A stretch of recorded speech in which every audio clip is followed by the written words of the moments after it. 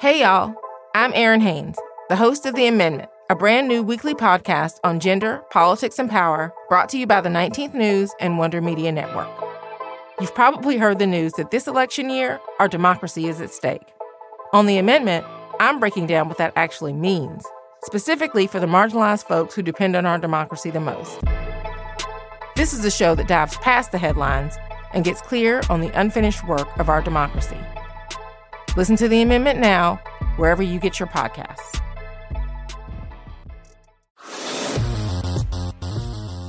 Hello and welcome back. My name is Diana Kander, and I am on a journey of self-discovery and self-improvement. And each week I talk to an expert to find out yet another blind spot that I have on my way to becoming the professional that I wish to be. And each week I get a little bit more self-awareness. So I thought, how meta would it be if I did a whole episode on getting to know self-awareness better? My friend Dr. Tasha Eurich did a 2017 TEDx talk on the topic, and she shared that while 95% of us identify as self-aware people, only 10 to 15% of us actually are. And research from Harvard Business Review says that the worse our self-awareness, the worse our business outcomes. So I wanted to dive into this topic even more. And so my guest today is Dr. Tasha Eurich, an organizational psychologist, researcher, and New York Times bestselling author. Her clients include organizations like T-Mobile, KPMG, Walmart, IBM, Royal Bank of Canada, Vail Resorts, and the Miami Heat. Thinkers 50 has named her one of the top management thinkers in the world and a top 50 world leader in coaching. And she's ranked number 13 on the Global Gurus list of organizational culture experts. Tasha and I are going to talk about why self-awareness isn't just about uncovering all the ways that you're failing.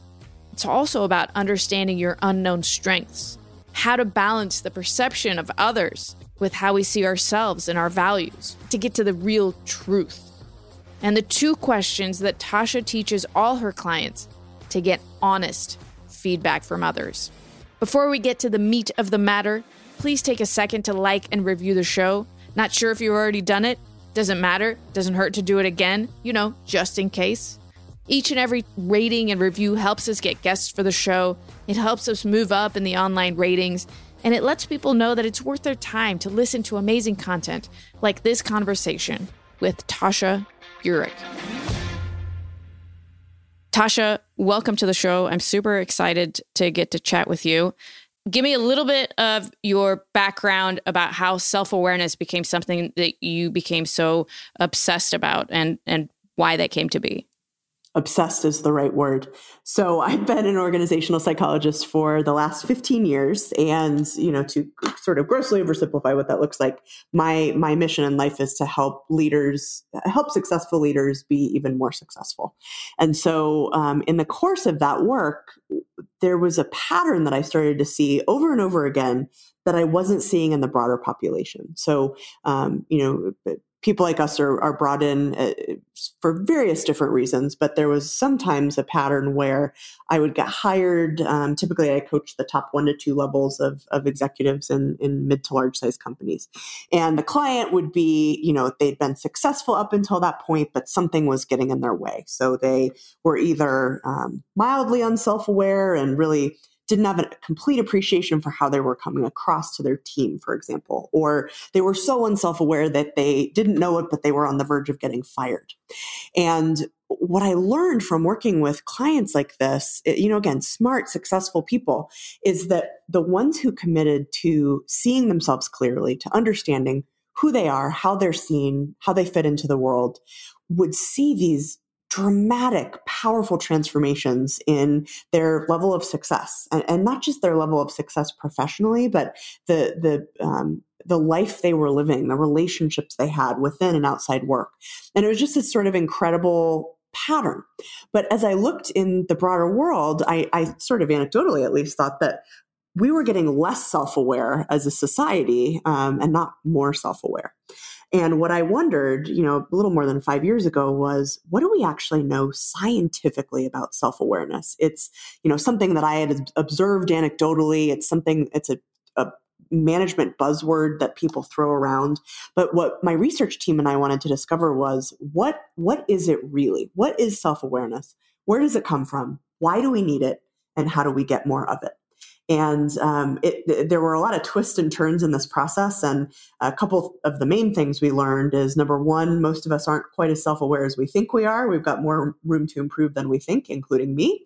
And number two, a lot of the most commonly accepted paths to self-awareness, not only do they often not work, they can have a negative effect on our self-awareness.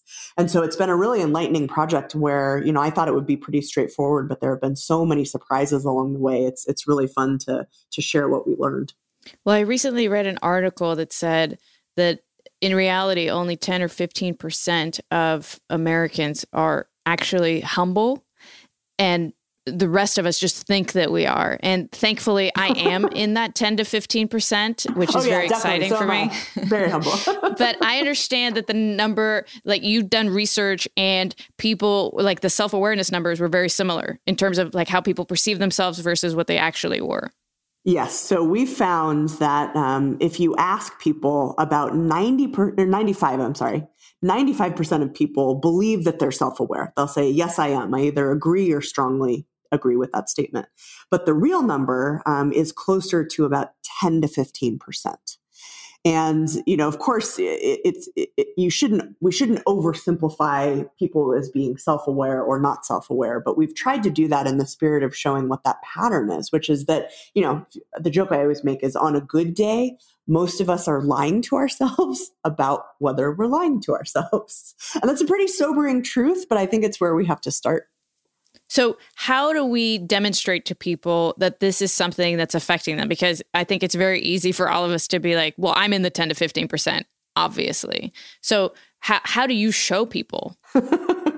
I'm going to flip that around, because I think what I've discovered as I have, traveled all around the world to share my message and the results of our study is, I think we need to look at it in less of a punitive way. I sort of started beating this drum by saying, like, nobody's self-aware and we all need to be more self-aware.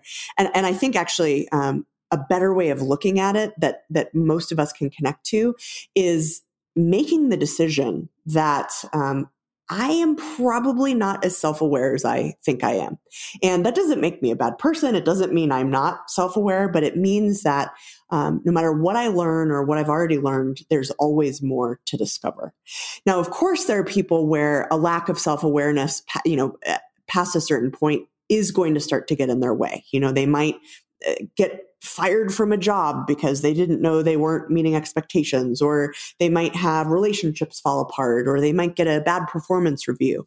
And I think that happens. If anybody who's listening to this, and I put myself in this category too, if you've ever been surprised at the way a situation turns out, like, oh, wow, I didn't get that promotion and I thought it was in the bag, or I just took a 360 and the way people see me wasn't quite the way I see myself.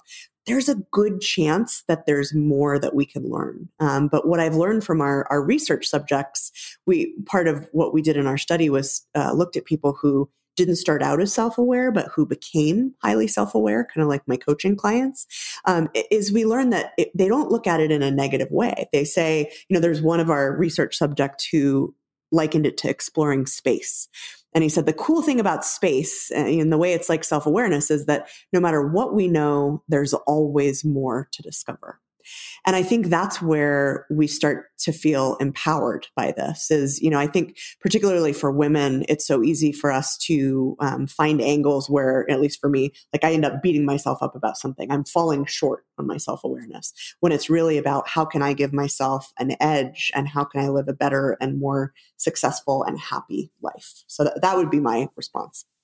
I've been thinking lately that life is a struggle between yourself today and your future self in all kinds of ways. And just as you were talking, I was thinking like you're either going to be surprised today by some kind of feedback that you were not aware of, or you're going to be surprised by it, a little bit down the road, in which case it'll be much more painful. So you're just trading off like pain today for pain tomorrow. I like that a lot. I think that's really well said. So how do I convince people that they want to feel pain today? because, everything that we do in our lives is to seek comfort and avoid pain or discomfort. And a lot about self-awareness has to do with becoming very uncomfortable and listening to feedback that we might not be prepared for. Oh my gosh, I have so many initial responses to this, but here's one thought. What I tell my clients when they're hesitant for me to go, talk to everyone they work with and find out how they're seen, what I often say is, listen, people, and the research has shown this really consistently, people are sharing what they think about you to everyone but you. Wouldn't you rather, to maximize your ability to succeed and thrive, wouldn't you rather know what they're saying so that you can make a decision about what you want to do about it? And I think it's, it's like your analogy of pain today or pain tomorrow. Although I would also say that in the journey of self-awareness, there are so many surprises that end up being positive. I think we look at it as like, the journey of self-awareness is me realizing all the areas I suck that I didn't know. That can be a piece of it sometimes, but an equally important part is, especially for women, is finding out what are the areas that other people see as our defining strengths that we may not be taking incredibly seriously, or we might not have a full knowledge or appreciation of. So I think it's important to have a balanced perspective on it and to operate under the assumption that knowing is almost always going to be better than not knowing. Well, I love that perspective. I personally always think about the negative, so that really helps me.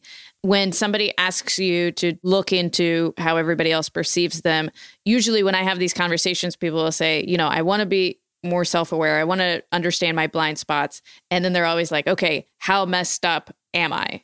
So right. how do you, as a therapist, how do you begin that conversation by saying something like, all of us need to be more self-aware. It's not like all of us are messed up. Right. Well, and again, I think it's the way we frame it as professionals. So as an organizational psychologist, it is equally important to me to gather feedback on all of the amazing things that people are doing, in addition to things that might be limiting them. So you start with the full picture for somebody, and then once they are aware of all of these things they were not aware of, what happens next? Because it's usually a long list of things. Well, so if we take a step back, when you think about what self-awareness really is, it's made up of two types of self-knowledge. So one of them is something we named internal self-awareness, which is understanding who we are on the inside. Remember, because self-awareness is just as much about how we see ourselves and having that clarity as how other people see us. And so that's why I want to maybe emphasize that, in addition to what we're talking about in terms of feedback, that there isn't one truth. I think it's really easy for people to, again, oversimplify it and say, well, it doesn't matter what other people think as long as I know myself. Or on the other side of the spectrum, and our research has shown that women tend to do this a little bit more, is to overweight feedback from other people so that overrides the way we see ourselves and the clarity we have about ourselves. And so I think it's this dynamic process. It's becoming self-aware isn't me sitting down with a feedback report and telling someone how they're seen. That's a piece of it.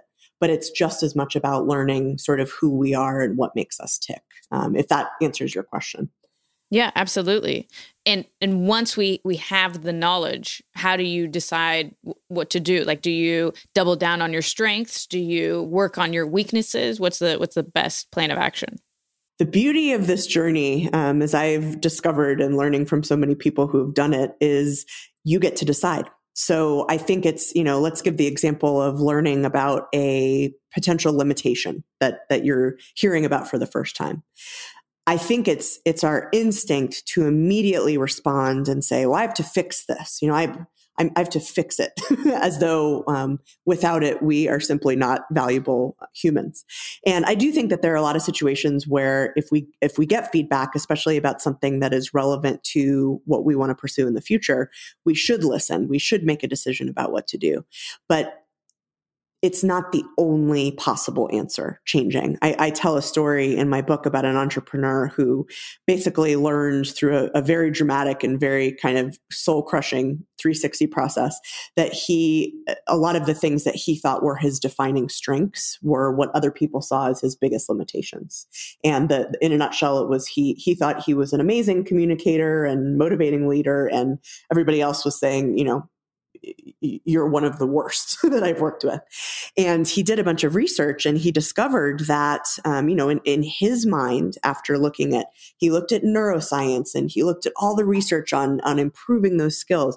And he came to the conclusion that he believed that if he put effort into this and really kind of changing that, he wasn't going to see a significant enough payoff that it would be worth it for all of these stakeholders. He said, I could go from a really terrible communicator to a not so terrible communicator, but is that really going to help you? And so what he decided to do was equally brave and equally valuable as an option, which was to be more honest about it. He called a company meeting of his small team at the time, and he put his results on the table, and he said, here's what I want you to know. I want you to know that I do care about you. And I might forget that it's your birthday, or I might forget that you just had a baby and forget to mention it to you. But I do care, and here are the ways that I'm going to show you. And it doesn't automatically kind of exonerate us from any suboptimal behavior. But I do think that it's important to remember that we have that choice. It can be helpful to change, but it's not always the only answer. A lot of our conversation so far has been about individual self-awareness, and I spend most of my time on team self-awareness, the dynamics that exist between people. And I feel like if we have little insight into ourselves or some blind spots, there's definitely even more when you multiply the number of people involved. Is that what you found to be the case? Yeah, I think that's really well said. It's committing to sort of that same level of understanding at a collective level, which automatically becomes more difficult because you've got, at the individual level, it's who am I and how am I coming across? At the team level, it's who am I and how am I coming across? And do we have collective awareness of, what we're trying to accomplish and our progress towards those objectives and the processes we're using and the assumptions we're making. So it's almost like the list gets longer and the goal becomes a lot more multifaceted, which is why when you can build a self-aware team, they can accomplish the impossible. But I also think it's why most teams are not self-aware. Because there's so many different factors involved? There is. And again, humans are built to withhold telling each other difficult information. And it takes a lot of, as it takes a lot of energy and effort and process and commitment to overcome that. And you look at like the work Amy Edmondson is doing on psychological safety. That's one of the fundamental factors behind what makes successful teams successful is I feel that I can, put tough truths on the table without retribution or punishment. And it's hard to do. And it's not as simple as saying, well, let's build trust, because it's not enough. You have to have a leader who models the way. You have to have a process where you surface that. So again, I think it's a lot of simultaneous objectives that you have to focus on at once. Yeah, I feel most people are operating in the theme of like no news is good news. Yep. For whatever it is that they're doing on their team. And I want to make them really nervous about no news. So is there anything that you can put into place to have, I want to inception myself in people's brains so that like when things are going really well and they're like, we're killing it, I want to be back there, but like, are you really? So how do you put those kinds of triggers into a team function to say like, when it's feeling the most comfortable, that's when something is probably wrong. Right. Well, I don't want to be like the negative person in there, or, you're really bringing me around to like seeing the positive aspects of self-awareness, but I'm always paranoid about what the blind spots that are going to get you in big trouble. And I really like that idea. So you're talking about basically a tool that I call reframing. And there's two ways to reframe. So if you're in a really positive situation, every team should be asking themselves, what are we missing? Or, and I'll give you a tool in a second to do that. But, if everything is rosy, what would we be seeing if it weren't, and what would the signals be? And then by the same token, if everything is horrible, what can we learn from this, and how can we use this to move us in a more positive direction? Or what opportunities exist in this horribleness that we might not have otherwise? And so I think that's a valuable tool for discussion that leaders in particular can control. The teams that I work with, they just feel like they're taxed on time as it is. How do you communicate to them the importance of setting time aside to do this work? That's a great question. I think one of the things I've learned from our work on self-awareness is it takes less time than you might think if you use a strategic, objectives-focused approach. So when I think about the executive teams that I work with over, the course of time, which, by the way, team self-awareness is not, we had a retreat and now we're self-aware, as much as everybody wants that to be true. But I think about one client in the healthcare space where I've been working with their executive team for the last year. Basically what we do is, it started with a 2-day session where we, did some assessments. We folded in with other strategic planning. So they were going to come together and talk about this anyway. We tacked on a little bit of, essentially, how can we as a team show up in a way that supports our achievement of our strategic objectives? That's an important way to frame it in my experience. And then from there, we create a very simple plan. It's usually less than a page of these are the things we've committed to and we're going to focus on.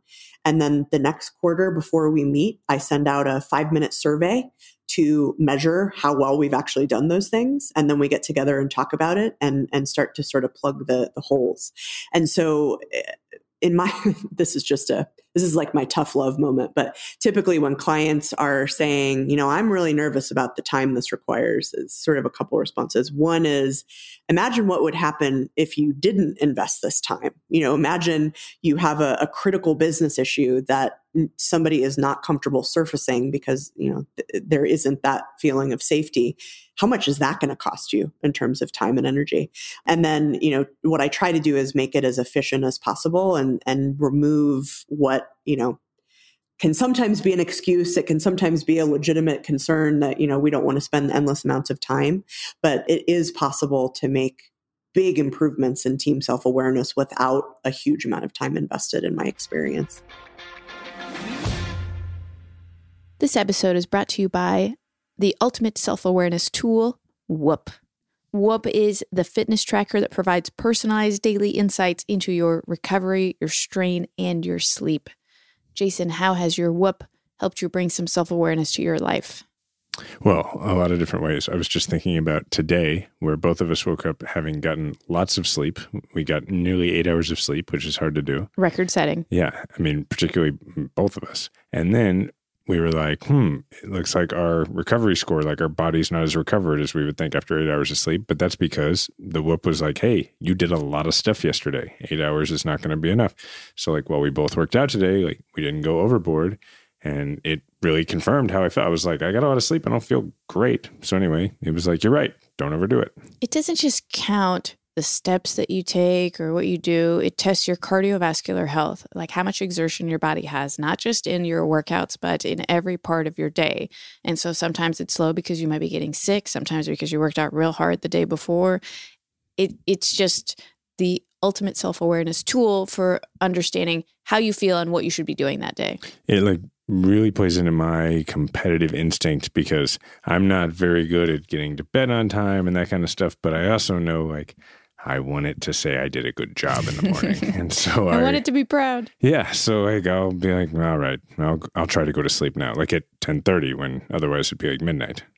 Listeners of the show who have signed up have reported improved sleep from using their Whoop, drinking less alcohol, fewer injuries from their workouts, and reductions in their resting heart rate and increases in how much sleep they're getting.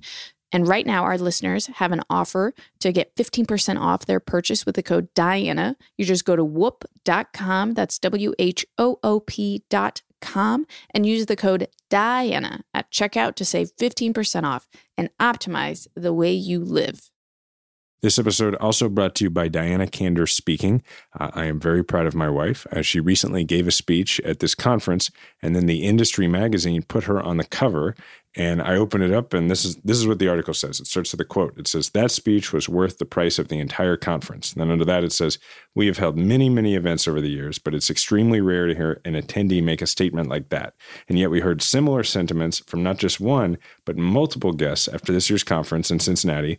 And it says, "And who were they talking about? Which keynote speaker gave them so much value in just 45 minutes? Diana Kander, a serial entrepreneur, New York Times bestselling author, and sought-after consultant specializing in helping businesses become more innovative and embrace new technology." Anyway, I just thought that was really cool. Well, I really appreciate you sharing that, honey. And I will say that just for the listeners of this show, if you go to my website, dianakander.com, and type in the keyword Diana into the booking form, I'll throw in a free professional AF water bottle for any speech booked. How's that for a deal? That's a great deal. For the holiday season. Yeah. Diana. We've talked so far about using survey instruments or an outsider, but it is possible to become more self-aware by interacting with people and just asking them for feedback, right? Absolutely. There are 2 questions that I typically teach my coaching clients. And to your point, it's exactly right, which is sometimes we make feedback into this big thing like, oh, I have to sit down with each person for an hour. And that becomes untenable really quickly because most busy leaders don't have time to do that. But if you start to think about feedback as a very focused, very directed conversation with people who support you and will tell you the truth, it becomes, hey, can I grab you for 2 minutes after this meeting? So you just saw me do a client presentation. Do you have any thoughts for what worked or any ideas for what I could do to be more successful next time? And then I think part of what makes getting feedback so inefficient sometimes is that we spend half the time talking, right? We're, oh, well, the reason I did that was because of this, or, oh yeah, you gave me that idea and I've definitely tried that. It's probably not going to work. When really the question of feedback, and when people give it to us, all we need to say is thank you. Thank you for that feedback. And I think with those rules, most of us can find 5 to 10 minutes a couple times a month and really get a big payoff, I think. So the first rule is to listen. And the second rule is to just not take a lot of time for it, right? I think as much as you can get efficient. One thing we found in our research project with these highly self-aware people that didn't start out that way is they had a very efficient process and they were focused about who they asked. So instead of saying, I'm going to get feedback from everyone, most of them had less than a handful of people that they regularly asked for feedback from because they knew these people, again, had their best interest at heart. They knew they would be honest with them. They didn't have to waste a lot of time with like, oh no, you're doing great, but am I really? And so if we can be efficient about it, it's asking the right people the right questions with the right process. And it's not a crime to make that efficient and easy for ourselves. And in fact, the more we do that, the more likely we are to make it a habit, which is when we start to get those sum total effects where, we're making game-changing improvement. Well, you just kind of totally threw me off by throwing the word habit in there and making feedback into a habit. How do you, once you explain the need for it, and I'm actually running a workshop next week about, you could think about asking for feedback from customers, vendors, employees, like it's a big spectrum of people you can ask. How do they turn it into a habit? Like once they're bought in, okay, I need self-awareness. Okay, this is how I'm going to do it. I'm going to ask short, pointed questions. How do they turn it into a regular practice rather than something they're highly motivated to do after they talk to you and then just kind of forget to do? I would say the answer probably is going to be different for everyone, which is inconvenient, but true. I have super type A overachiever clients who take their feedback givers to coffee once a month for an hour and get it that way. I have other clients who, as I was mentioning earlier, have their target 3 to 5 people and do it more informally, where they grab them after a meeting or they send them a quick text message like, hey, I might not get a chance to talk to you this month, but what's one thing I can do to be a better coach? I think the point is that as much as we search for perfection in getting feedback, the less of a habit we're going to make it, because it's always going to feel like it's not a good time. We're always going to feel like we want more time, or, there's a more convenient situation in which to ask for the feedback. And that's where I think it becomes so important for us to have these questions that we have at the ready. So the examples I gave were, focus on something you're trying to work on and saying, what have you noticed in the last 30 days in how I'm showing up on this? And then what ideas do you have for me in the next 30 days? But if that's too much, if 2 questions are too much, my old standby is, what can I do to be a better blank? Give me one idea for what I can do in the future to be a better public speaker. And again, if you don't make it into a big, if we don't make it into a thing where we hem and haw and are defensive, they can tell us that thing in 30 seconds. And then we say, thank you so much. And feedback bomb delivered and received, and we can sort of go on with our day. So shrinking that change and shrinking that commitment as much as possible, I think, is what helps us make it a habit. Do you have any advice on how to know if they're telling you the truth? I would say the first thing I'd look at is, are you seeing them put tough truths on the table in other situations? So, I always want to run directly towards the people who in a meeting are going to say something like, well, the elephant on the table that nobody's really bringing up is this. Those are the people that, as long as we believe they, are supportive of us and want us to be successful, can be hugely helpful. I agree with you that if somebody isn't being honest with you, it invalidates the whole exercise. It's time and energy we're spending where we're not getting a return.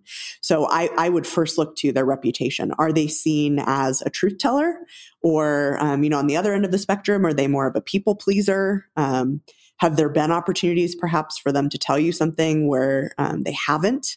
I think it's good to look at their track record for sure. Are there any other things you wish people, took away from all of the research that you've done on self-awareness, especially when it comes to, using it professionally and on a team? Here's what I'd come back to. And I think this is really a fundamental mindset that we all have to have, whether we're using our improved self-awareness for, personal reasons, professional reasons, leader, individual contributor, it doesn't matter, which is that in our research, we discovered that people who are highly self-aware also tend to be high on self-acceptance. And I think this is like a nice theme that's run through our whole fabulous conversation, is that when we commit to becoming more self-aware and to doing the work that requires and asking ourselves those tough questions and getting feedback, we might learn things that throw us off, or we might learn things that surprise us or make us feel, I've had this happen multiple times where, oh my gosh, I've worked so hard on that and I'm still getting this feedback.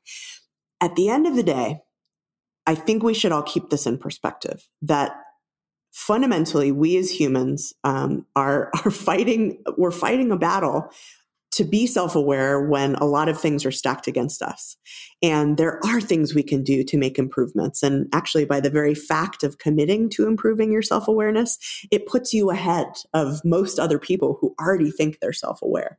But it's just as important for us to sort of love the person we discover we are. That was one of our research subjects said something so profound in our interview. He said, part of the challenge of self-awareness isn't the actual self-awareness. It's appreciating and having compassion for the person we learn that we are. And so I think as much as we can give ourselves grace and compassion, it gives us the energy to continue to sustain us. And self-awareness is a journey of learning who we are as a complete, holistic, imperfect person. And that's the name of the game, and that's okay. Tasha, thank you so much. You always have incredible stories, do diligent research. I'm so grateful to have you share that experience with all the listeners of the show. Where can they find out more about you and your work? So what I've found over the years is it's much less important for anyone to learn about me and much more important for them to channel that energy into their own self-awareness journey. So there's this really cool resource that we actually created for the launch of Insight 2 years ago. And we call it the Insight Quiz. So what what it does is it gives you a very high level view of your internal and external self-awareness. You fill out 14 questions.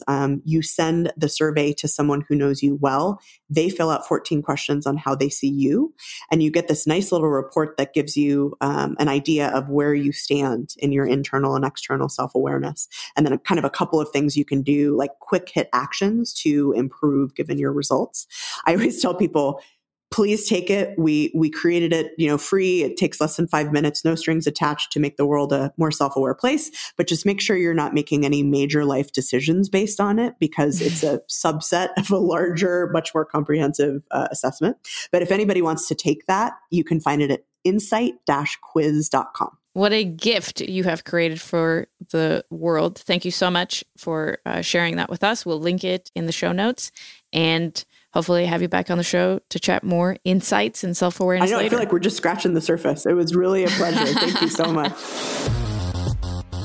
Jesse, you know what I liked about last week is after the episode, we talked about something that we each wanted to improve, and then we have held each other accountable to it throughout the week by shouting bazinga at one another whenever we do conversation faux pas that we would like to stop. So I thought it'd be cool if each week we now found something new to hold each other accountable to, this week being self-awareness. What do you think? I love that. Yes? We do that. What do you mean? We do that with this thing called the team process improvement. Oh, the TPI. You think that's how we do self-awareness? Totally how we do self-awareness. Okay, well, tell me how. So what we do through that exercise is we share a way that either our communication or a process broke down the prior week.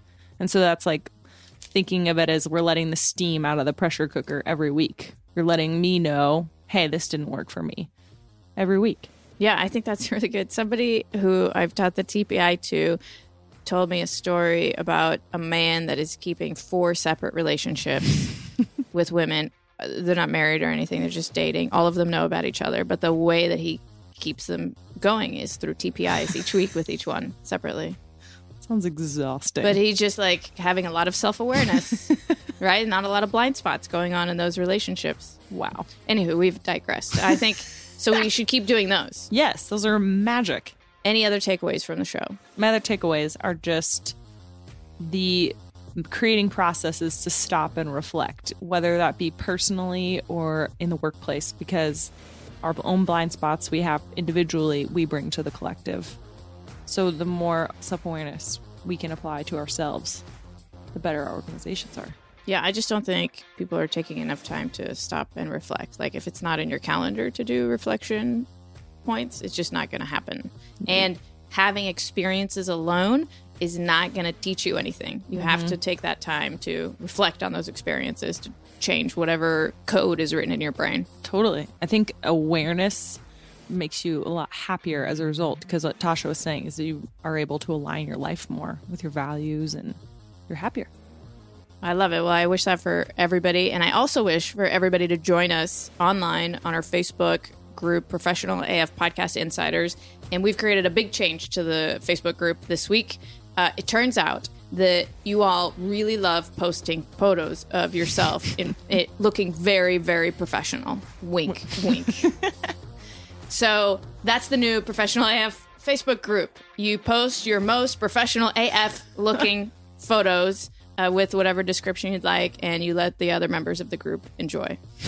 I think, Jesse, we should have some challenges this week to take our most professional AF looking photos. Oh, this is going to be a good week. Yes. So adventurous. Remember, everybody, I am Diana Kander here with Jesse Jacob, reminding you that curiosity is your superpower. We will talk to you soon.